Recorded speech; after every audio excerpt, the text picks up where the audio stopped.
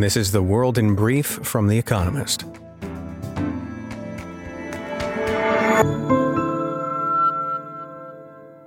Our top stories.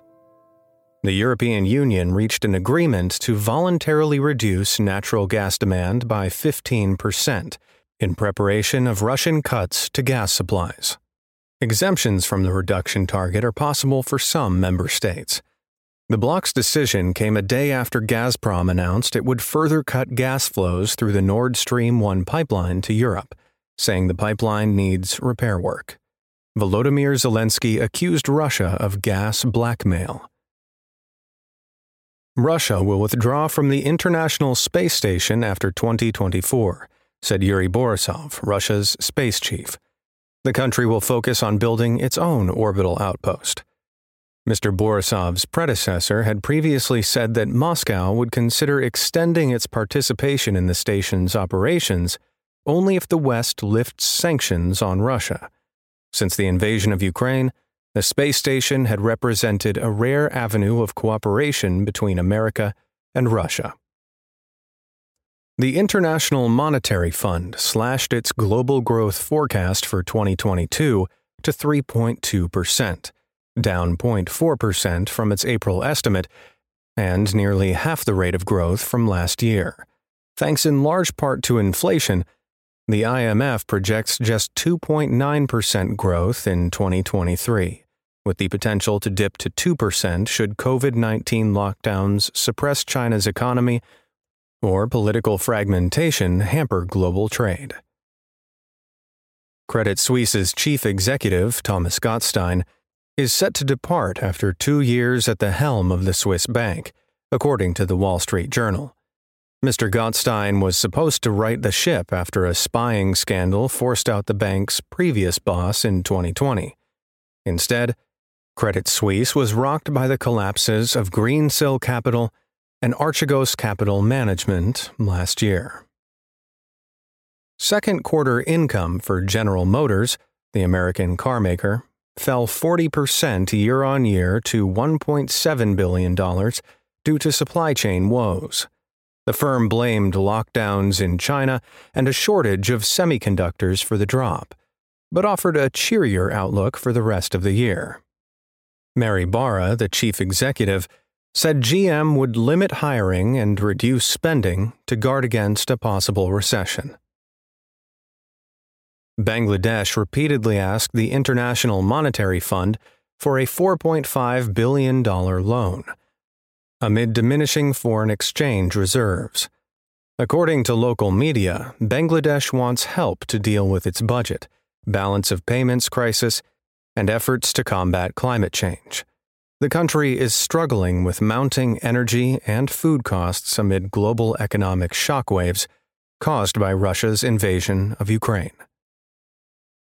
China attempted to obtain insider information from America's Federal Reserve, according to an investigation by a Senate committee. The investigation identified a sustained effort by China over more than a decade to gain influence over the Federal Reserve and a failure by the Federal Reserve to combat this threat effectively. The Fed disputed the investigation's findings, calling it unfair, unsubstantiated, and unverified. And fact of the day: 60%. The share of Australians that say China is more of a security threat to Australia than an economic partner.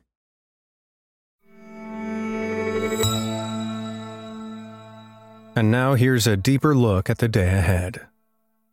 The Fed tightens again. The Federal Reserve is all but certain to announce yet another hefty interest rate increase on Wednesday as it fights to rein in inflation in America. Markets have priced in a 0.75-point rise for the second straight month, which would mark America's sharpest monetary tightening since the early 1980s. And this will not be the Fed's last move. Most investors expect it to lift short-term rates by another full percentage point before the end of the year. That would take interest rates to more than 3%, up from, in effect, 0% at the start of March. The Fed's belated haste to raise rates may be working. Inflation expectations, measured by consumer surveys and bond pricing, have softened slightly. But higher rates are also starting to hit the economy. Construction of new houses has slowed sharply, while applications for unemployment insurance have inched up. Taming inflation without undermining growth is a tall order.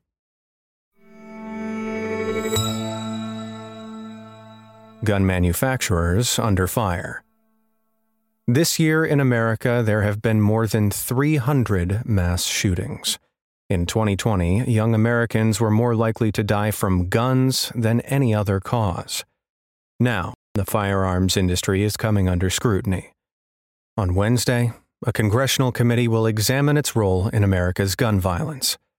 The heads of 3 gun manufacturers will testify, including the boss of Daniel Defense, the firm that made the rifle used by the gunman who killed 19 children and 2 teachers in Uvalde, Texas, in May.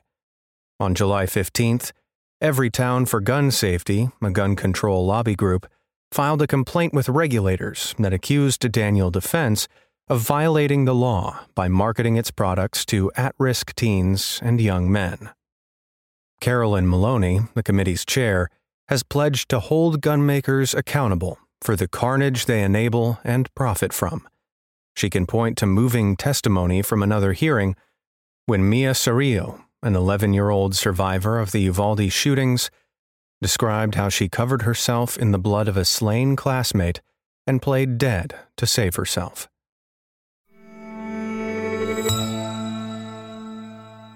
Macron in Africa. Emmanuel Macron's 3-country African tour this week marks his first trip outside Europe since his re-election as France's president in April. Having visited Cameroon, on Wednesday Mr. Macron travels to Benin and then to Guinea-Bissau. The trip is designed to reinforce the renewal of French ties to Africa and to discuss food security and counterterrorism in the region. The latter is particularly pressing, given the spillover of jihadist violence from the Sahel to countries in the Gulf of Guinea. By late summer, France will have ended its formerly 2,400-strong counter-terrorism operations and closed all its military bases in Mali. Relations with the country's military junta have soured amid anti-French protests. But French troops will remain in the broader Sahel region. Mr. Macron hopes to continue to support counterterrorism operations with other countries, but in ways that are less visible, leaving France less exposed to anti-colonial criticism.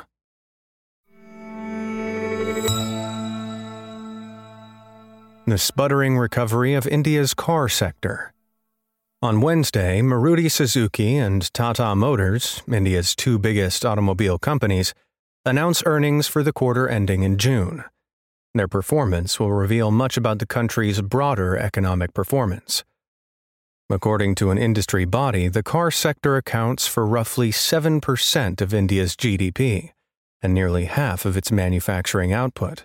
Directly and indirectly, it employs around 37 million people, roughly the population of Poland, and car sales are a strong indicator of consumer demand. Profits at Maruti Suzuki, the market leader in passenger vehicles, are expected to soar, but only when compared with last year's COVID-induced slump. Tata Motors, meanwhile, is expected to post a loss because of rising costs and an industry-wide semiconductor shortage. Overall, though, car sales in India have grown beyond pre-pandemic levels, thanks in part to a boom in high-end SUVs. But the sales of motorbikes and other two-wheelers, the vehicle of choice for poorer Indians, have yet to bounce back. That suggests a lopsided recovery.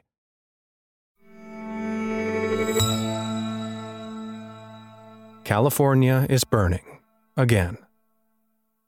The mercifully slow start to California's wildfire season was shattered on Friday, when the so-called Oak Fire set Mariposa County near Yosemite National Park ablaze.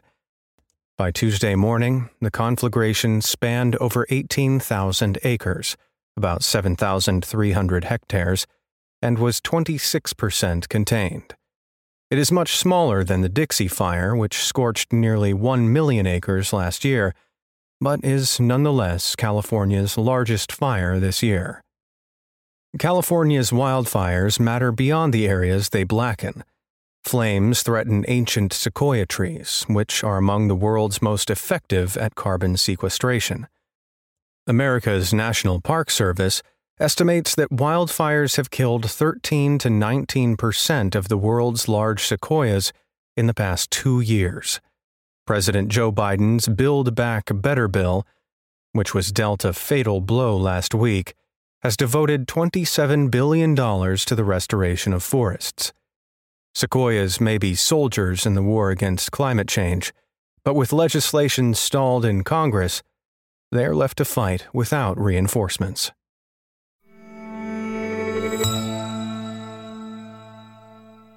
Daily Quiz. Our baristas will serve you a new question each day this week. On Friday, your challenge is to give us all 5 answers and, as important, tell us the connecting theme. Email your responses and include mention of your home city and country by 1700 BST on Friday to quizespresso@economist.com. We'll pick randomly from those with the right answers and crown one winner per continent on Saturday. Wednesday. In what location did Eva Braun get married in April 1945? Tuesday. Who was nominated as Best Supporting Actress for her role in the film Good Will Hunting?